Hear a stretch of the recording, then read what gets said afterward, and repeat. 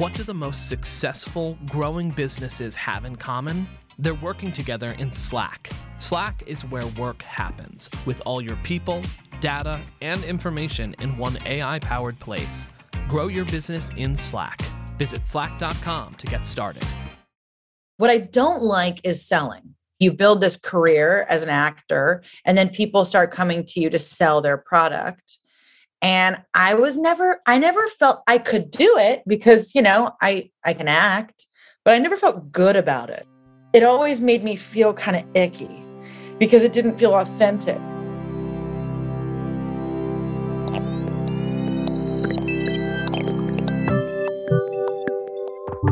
You're listening to What I Know. I'm Christine Lagorio-Chafkin.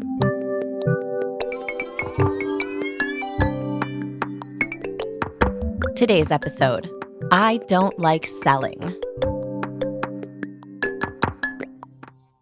It may feel shocking to hear a founder who makes and sells stuff for a living say that the act of marketing or selling feels icky to them, especially when it's someone known for being the face of brands. But for a lot of people, selling is kind of an unnatural act. To use your body and your words to promote something that's just a thing. My guest today is a study in contrast and was a fascinating conversation partner. Kate Hudson is not only known as a serial entrepreneur whose image is used by and whose Instagram is covered with brands she's created, from nutritional supplements company In Bloom to King Street Vodka to Fabletics. She's, of course, also known as one of Hollywood's best-known actresses. She got started as a kid, but broke out with Almost Famous in 2000, for which she won a Golden Globe Award. She's since done dozens of films and many, many sponsorship deals. That's what she was talking about when she told me that selling doesn't always feel natural to her. And that is what drove her to find what in the business world would give her a sense of meaning. And since, a lot of her energy has gone toward working with the kinds of businesses that have a purpose of sustainability, wellness, and democratizing those concepts. But before Kate was building companies and making films, she was always interested in both storytelling and creating structure. There was no aha moment of when it came to performance or storytelling, right? So it was like, in my mind, I always wanted to perform. But a huge part of that is the storytelling aspect of it that you kind of learn to fall in love with once you know that performing is just a part of your life. So then you start getting involved in understanding how to tell a good story, whether you're evoking it and like evoking emotion in someone else through storytelling, or whether you're building a story and creating it. And I sort of fell in love with that through my love of performance. And I think, honestly, entrepreneurship is very similar. The idea of it, the execution of it is different in some ways, but the inception of an idea and when you're building on that idea, to me, it is storytelling. So I guess what I'm trying to say is that I felt like that was always something I was interested in. When I was little, I had the creative side that came immediately, but then I also had this very kind of like, I would play secretary back when, people called their assistants secretaries. I liked to file things. I loved like getting on my mom's typewriter and using her whiteout. Like whiteout was the best thing. So I'd write all these things out and then I'd love to correct everything. Like my linear brain was actually very powerful for me. So I had a real balance of like right, left. I wanted to file my whole life, everything, like pictures of my dog. And like, I would file like letters from my friends. So I liked structure, which does like lend itself to this sort of more, I guess not necessarily the full entrepreneurial side, but that more like structuring things to build on top of like structure on top of structure. Yeah, certainly. I mean, that lends itself to the business world, certainly. But what made me curious about what your answer was, you mentioned the aha moment. Was that part of it? Is that part of the allure of entrepreneurship now to you, or is it more the process? These are such complex questions because there's so many different things that I like about it. What I don't like is selling. So I think the one thing that I'm finding is that the part that I always find I love to build, I love to create, I love conscious consumerism. So one of the things I think that happened to me and where my journey kind of started was you build this career as an actor, and then people start coming to you to sell their product. And I never felt I could do it because, I can act, but I never felt good about it. It always made me feel kind of icky because it didn't feel authentic. As the same thing happens to me when I have to go promote a movie that I'm not that crazy about that I was in, right? So it's like someone says, oh, you had all this like faith in the movie and now you got to go sell it. And you're like, oh, I didn't direct it and I don't really like it, but now I got to go sell it. Is not fun. And so when it came to products and endorsements and things like that, I would start asking all these questions. How is it made? Who makes it? What's the purpose behind the brand? What's the mission? That would always get me. It's the only way I wanted to be a part of something. If I liked it and I felt connected to it, then I felt like I could speak to it. And then I realized that a lot of people wanted to pay me a lot of money to promote their product. And then I would ask, I wonder how much they're getting from that. I said, what happens if I bet on myself? And I take the long road versus the short, quick road. And I actually build things that mean something that I'm passionate about. It's as simple as that. And then the other part for me was maybe this will allow me to be more home with my children, not traveling, making movies on crazy time schedules and stuff. Maybe this will give me a sense of structure for my family. And I got very lucky. I've been very blessed to have had my first risk, which at the time, most people in my industry, in my position as an actress or actor, weren't doing much of. And I decided to put my eggs in that basket, and we have succeeded. Yeah. Are you talking about Fabletics? Yeah. Yeah. That was sort of before that curve happened, right? Of everyone jumping into entrepreneurship and it becoming trendy again. Yeah. I mean, it's been a decade. And at the time, it was one of those risks, and the risk far outweighed going a more comfortable route for me of just having relationships with brands.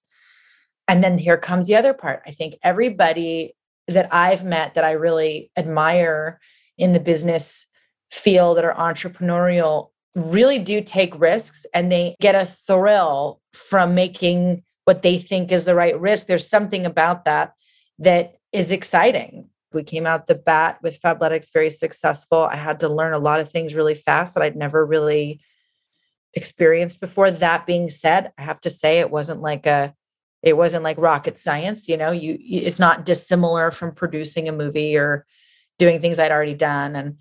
But learning about cap tables and all the supply and demand thing was very different to me than anything I'd done in movies, and understanding supply chain and timing and how you have to be on all of these things all the time was an interesting learning process. Before you were involved in Fabletics or before it really began, how did you meet Adam and Don, and what were the first seeds of that, what became a very successful company? So for me, it was, I wanted to do something in fashion. I made it very clear to my team and everybody that was something that I wanted to build versus continue to just say yes or no to people asking me to do endorsements. I was really actively looking for something like that. And then I met Adam and Don. They had a great idea, and they had a really interesting model, which was new. And for me, it was something I'm super passionate about, which is active lifestyle and how we can optimize our life and find more optimism, find more joy, find more sort of control of that we can have in ourselves through being more active. And then affordability. So to me, I always felt like it's one thing if you're in luxury, and I do love luxury, who doesn't? It's fun and it's beautiful and it's well crafted. But wellness to me should be available to everyone. And I found that as well as Adam and Don, that world was very exclusive. There was nothing in between. There was only a $200 to $150 yoga pant to, a very kind of not very high quality, cheap yoga pant. And there was just this huge available space for us to really make it more accessible to women. I remember the first time I met them, I was like, this is a really interesting, I love this, but the model was so new. The part of the model that's new being the subscription model and having the VIP members, or no, just that middle ground? So there was subscription, right? And there had been those models, and there was obviously the traditional retail.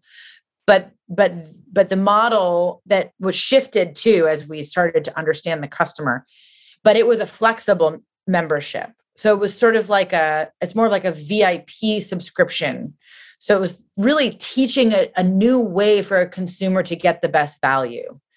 And with that, because it was new, obviously it was like people didn't really quite understand it at first, because a lot of people don't usually read what they buy. So then we learned as we went, like how we could educate our consumer about how much value they can get from becoming a flexible member. And really what that means is simple. Like you have the membership, and the flexibility is that you come in, you have all of the content, all of the extra things, all the exclusive deals, but you're actually getting a much lower price on what you're purchasing based on the fact that you're a member, and then it rolls over. Let's step back to what we were talking about previously, which is kind of what you took from Hollywood, from acting and from directing, and brought to the business world. What skills actually translate there? What did you find once you were deep in business that came easy, and what had a steeper learning curve? I think the one thing that I've noticed in all businesses is that there's never such thing as an easy road. There's always an uphill battle in some way that you're looking, and whether it be fighting for more money for a movie, whether it be fighting for a difference of opinion in marketing, there's always going to be the uphill battle, and learning how to not allow that to become an anxiety, to actually allow that to be a fuel of excitement to hopefully achieve the things that you want, that you believe in. Yeah, that's really interesting. We could get into specific examples if that helps, but I love that you mentioned having that fight for what you need without causing yourself anxiety. Like, how have you done that in the past? How can one do that? Yeah, it's the stress. Like, there's good stress, and then there's bad stress. There's the stress that makes your hair fall out, and then there's the good stress. Like, there were times in my life where I would feel this level of anxiety about being so busy. Oh, I'm so busy. And then I'd be like, I love being busy. Hold on. I can actually stop telling myself that being busy is annoying. And I can remind myself that I'm busy because I chose to be busy, and I love to be busy. And therefore I'm going to get excited by how much work I got going on right now. And also gratitude. I think that's a huge practice period that just completely changes our brain and the neuroplasticity of our brain, which allows us to kind of take all those stresses away. But I think it's very common for everybody who is leading any kind of business life, that is, whether it be 9 to 5 or it's constantly going and your phone's constantly connecting with your work, and you've got kids in school and all these things. I think that stressor comes up for everybody. And it's like, what's going to be my relationship to that? And honestly, the reason why, as an entrepreneur, I like to get into areas of wellness is because these are the topics I'm most interested in. You grew Fabletics until it had more than 2 million members and 50 or 60 retail stores. 75 now. Wow. Crazy. And then you took something of a step back in 2021, while also having launched 2 new brands in the past 3 years. Why don't you tell us about the last 3 years of your journey? Well, for me in business, it's never about being in front of it all the time. So it's really important that what I'm building and all of the relationships I have with my partners, what is my definition of being a good entrepreneur? First and foremost, know your bandwidth. Know what you're good at and what you really want to connect with the people who are best at. Learn from everybody. and follow through on what you know in your gut is something that could be a really great idea, but never get in your own way. And one thing I know is I am not a CEO. I do not want to run a business. I do not want to do day-to-day on a business. I am a creative. I want to help build and grow. I also am not the kind of person that enjoys looking at myself all the time. So, I sometimes I don't even watch my own movies. So I'm not really interested in being in front of the business as a face all the time. But if I can help build it and then be more involved in the creative side, that's actually where I feel happiest and thrive the most. So for me, it's always my goal to be able to have an idea, build it, help it, and then have it live on its own. I don't want anything to be my brand. I want it to be its brand. And that's been my focus for everything I've done from the beginning. So with Fabletics, it's grown. It's, we've been in a great place and look forward to all the next chapters. And so now I'm able to really focus in on In Bloom, my King Street, the films I have that I have to do in these next couple of years that I've been developing for a while, getting more into my creative stuff on that end and just continuing to build.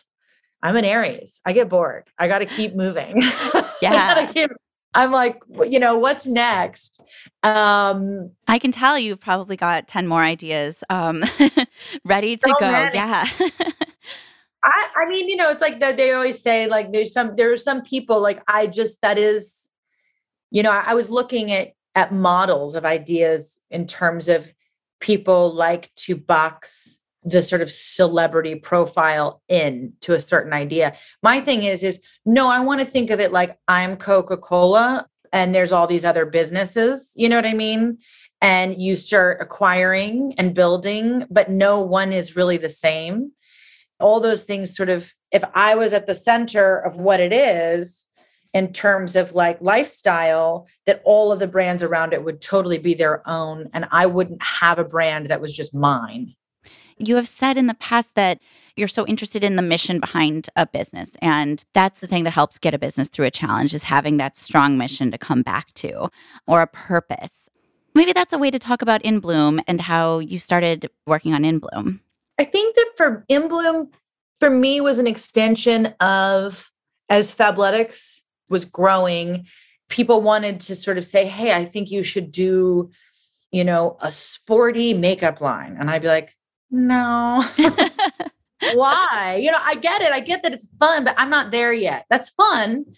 Like, as you just said, I like purpose-driven businesses. So people kept saying beauty, beauty, beauty. And I was like, guys, beauty is how we feel. It's how we eat. It's how we are supported. It's how mentally we're constantly working on our joy. To me, beauty is an inside out job, as cheesy as that sounds. And if I was ever to do beauty, it would be in a sort of the world of supplements and talking about how nature, whether it be through food, through supplement, that to me is beauty. Then I just immediately was like, what I don't like is swallowing pills, right? So in my mind, it was like, I really want to create a business that is about, the concept for me is about how we are constantly growing and how we're constantly needing support and how we support each other, like the more nutrition-based aspect of our health and our growth. And In Bloom came from what I really think is the most honest sort of connection to a lifestyle brand, that just the name alone, in terms of like my belief system, which is that we're constantly in bloom from birth to death. And then even beyond, my spiritual belief is that it's a constant growth. And so really for me, that's where this came out of. My mission is to make the best possible product, the most bioavailable nutrition powders, and make it fun and easy and accessible, and try to get it at a really good price point, and start there with talking about beauty. Yeah, that's great. And so how intense was that development process, and how, like, at what point were you most involved in building the product? I assume that's kind of the point where you're the most engaged in the process. And what was that like? Every partner I've ever had, I really feel like they're surprised. They want the relationship and the connection and like they're into it. And then they're like, how involved do you really want to be? We would love for you to be as involved as possible. And I am the opposite, where I'm like, you need to ask yourself if you're comfortable with how involved I am. Because if we're going to do this, like we do it, like I'm your partner. And there's no like product that's going to go by without me having my hands all over it. And so it's more like that, and I've been lucky enough to find great partners that really like not only encourage, but want the feedback. When we come back, I'll talk with Kate about how she thinks long-term about her business's sustainability and their margins. But first, a quick break.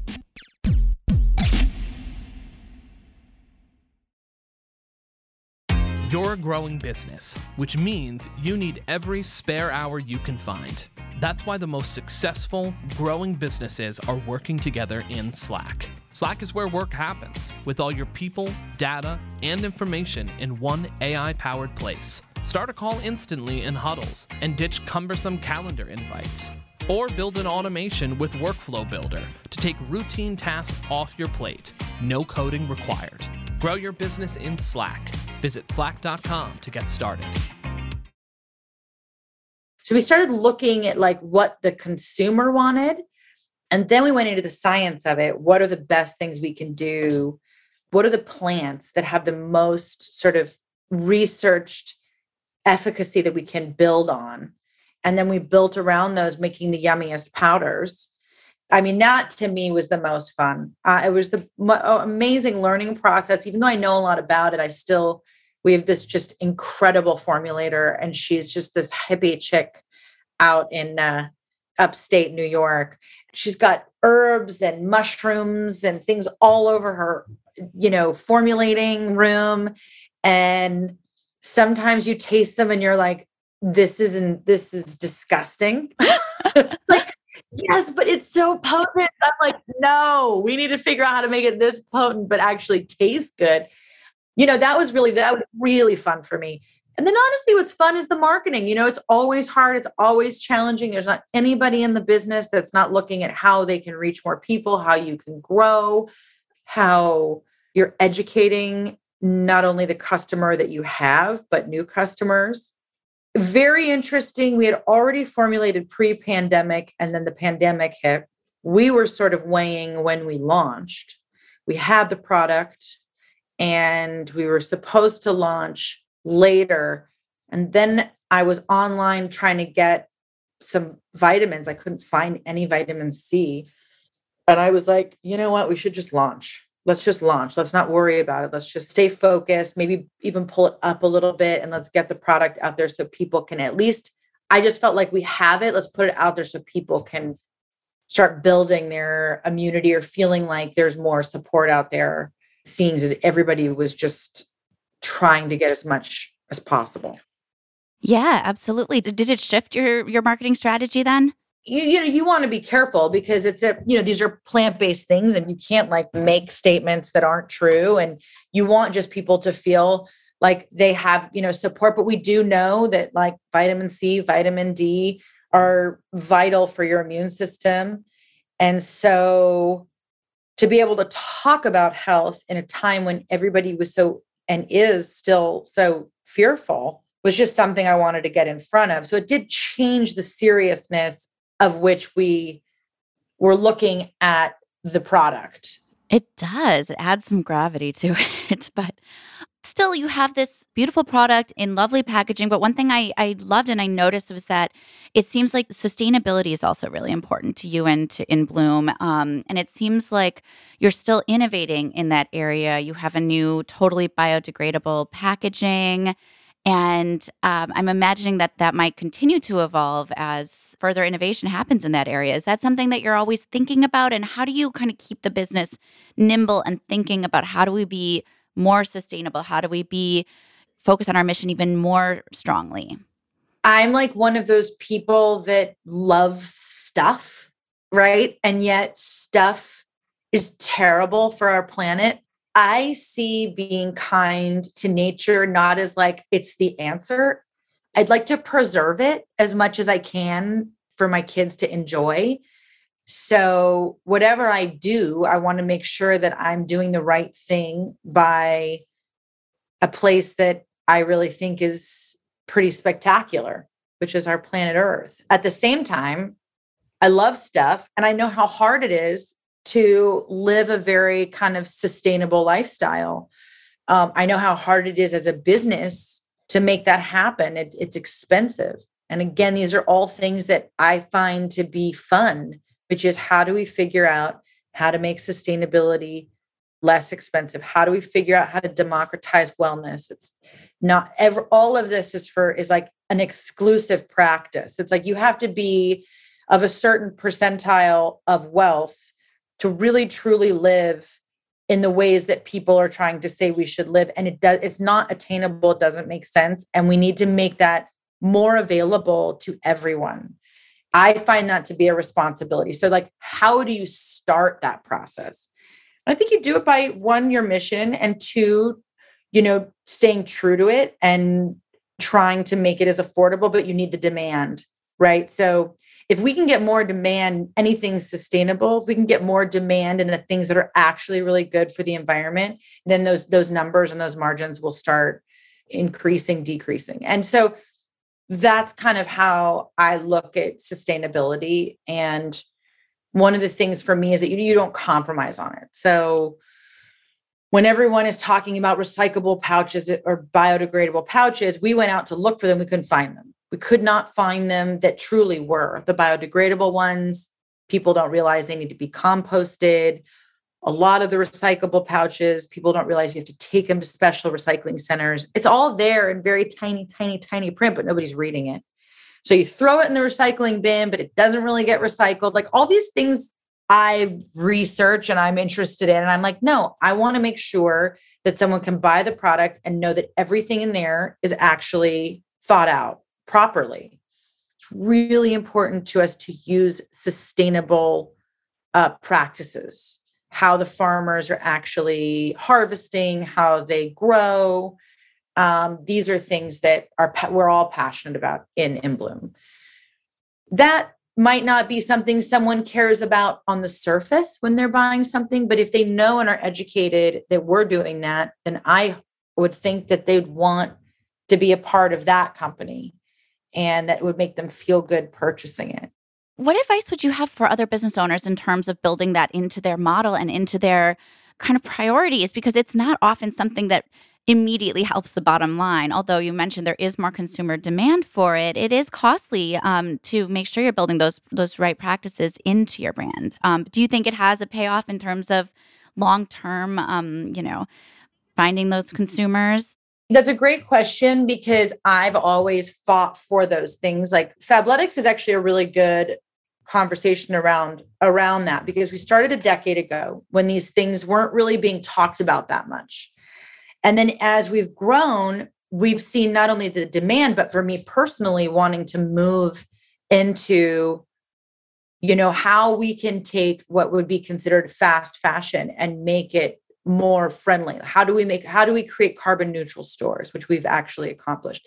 How do we make 50%, if not more, of our materials recyclable materials? What are the things on the market that we can, as a large company, invest in so that everyone starts investing in them? And that's what we're finding, is that there's all of these new materials and all of these new recyclable practices that are allowing businesses that are affordable, that are good quality and affordable to use and better for our environment, actually like repurposing these things. So again, the more we talk about it, the more we do it, the more demand there is, the better it becomes, right? And then you're not even talking about prices because it's just too in demand. That's just the goal for me. And I think every company should have a responsibility to that. And I think every company these days does. Everyone has a mission. They know they have to. They know they should. And it's just that some people are more willing to cut their margin than others. So for me, I would rather have a smaller margin make a product more affordable and make less so I could build more. I look more like long-term than short-term, right? Like I'd rather bet on the long-term game of our margins than the other way around. You mentioned that when you were a girl, you liked to kind of organize things and file things. How has that translated into today? Are you do you look at those margins often? I see a calendar schedule. I am holding up right now every year. I've got a group of girlfriends that are very organized. There's 4 of us that I get these for every year for Christmas. And of those 4 girls, I would say I come in number 3 as the most not disorganized. They're very organized women. I was just driving to the desert and I was listening to Blinkist and I was like, I gotta like figure out a better way with all the things I have going on to organize my own, like that I don't forget things. And then there was this Blinkist about this book called Getting Things Done, GTD. And I liked it so much that I then looked at the book. And he talks about this thing. He says, our brains are terrible assistants, right? We need to figure out everybody, even the most, there's no such thing as a great multitasker. Our brains aren't supposed to hold all that information. We're not losing our minds if we forget things, but we need to create a system that allows us to not only to forget that we were thinking about something, that we have it and then we can forget it because it allows a more creative brain to like expand and there's more room. So I was like, oh, I like this. So he has this thing called the collection tool. And the collection tool, I have a ton of them. I have them on my phone. I have them in my book. And then I have another book that I carry around sometimes. And the collection tool is when something comes in your head like, oh, I got to call Ryder's math teacher. Instead of going, all right, I got to remember that, I put it in my phone under my collection tool. I'll write it down in my book and I'll forget about it. And then the next morning, every day, I go through my collection tool. And if there's things, what you find is that your brain, it's like my collection tool looks insane. I've got a million different things in there. But what you find is that you have these ideas, like even like, oh, I got to fix the doorstop. And then what you find is when you go through it, after a while, there's like 10 things on your collection tool that you don't really need to do. It's like your brain is thinking about things, but they're not important things. They're not necessary. So you end up crossing them off. I mean, that's the nerdiest thing I would say I do. Thank you so much, Kate, for joining me today. Oh, thank you. This was really wonderful.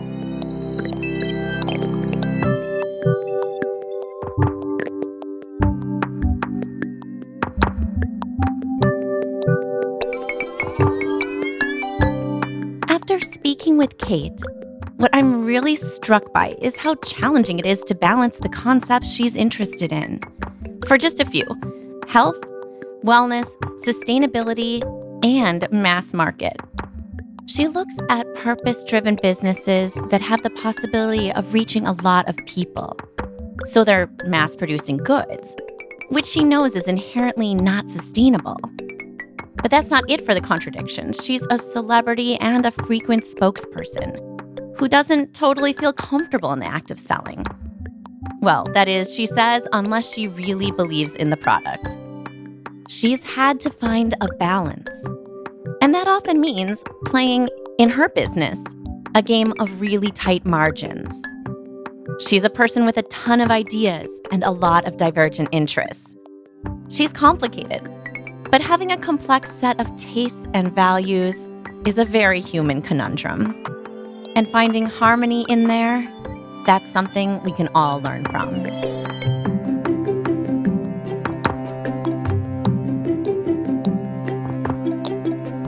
What I Know is a production of Inc. magazine. I'd love it if you could subscribe or follow us wherever you are listening. It'll help make sure you don't miss the next episodes of What I Know. Also, if you have a friend who would love our show, please send them a link to your favorite episode. And if you have any ideas for founders you'd love to hear from, drop me a note at whatiknow@inc.com. You can also let me know on Twitter @Lagorio. Our producer, who is also constantly turning down offers to endorse sporty makeup lines, is Joshua Christensen.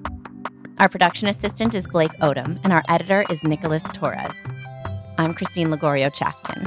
Thank you for listening to What I Know.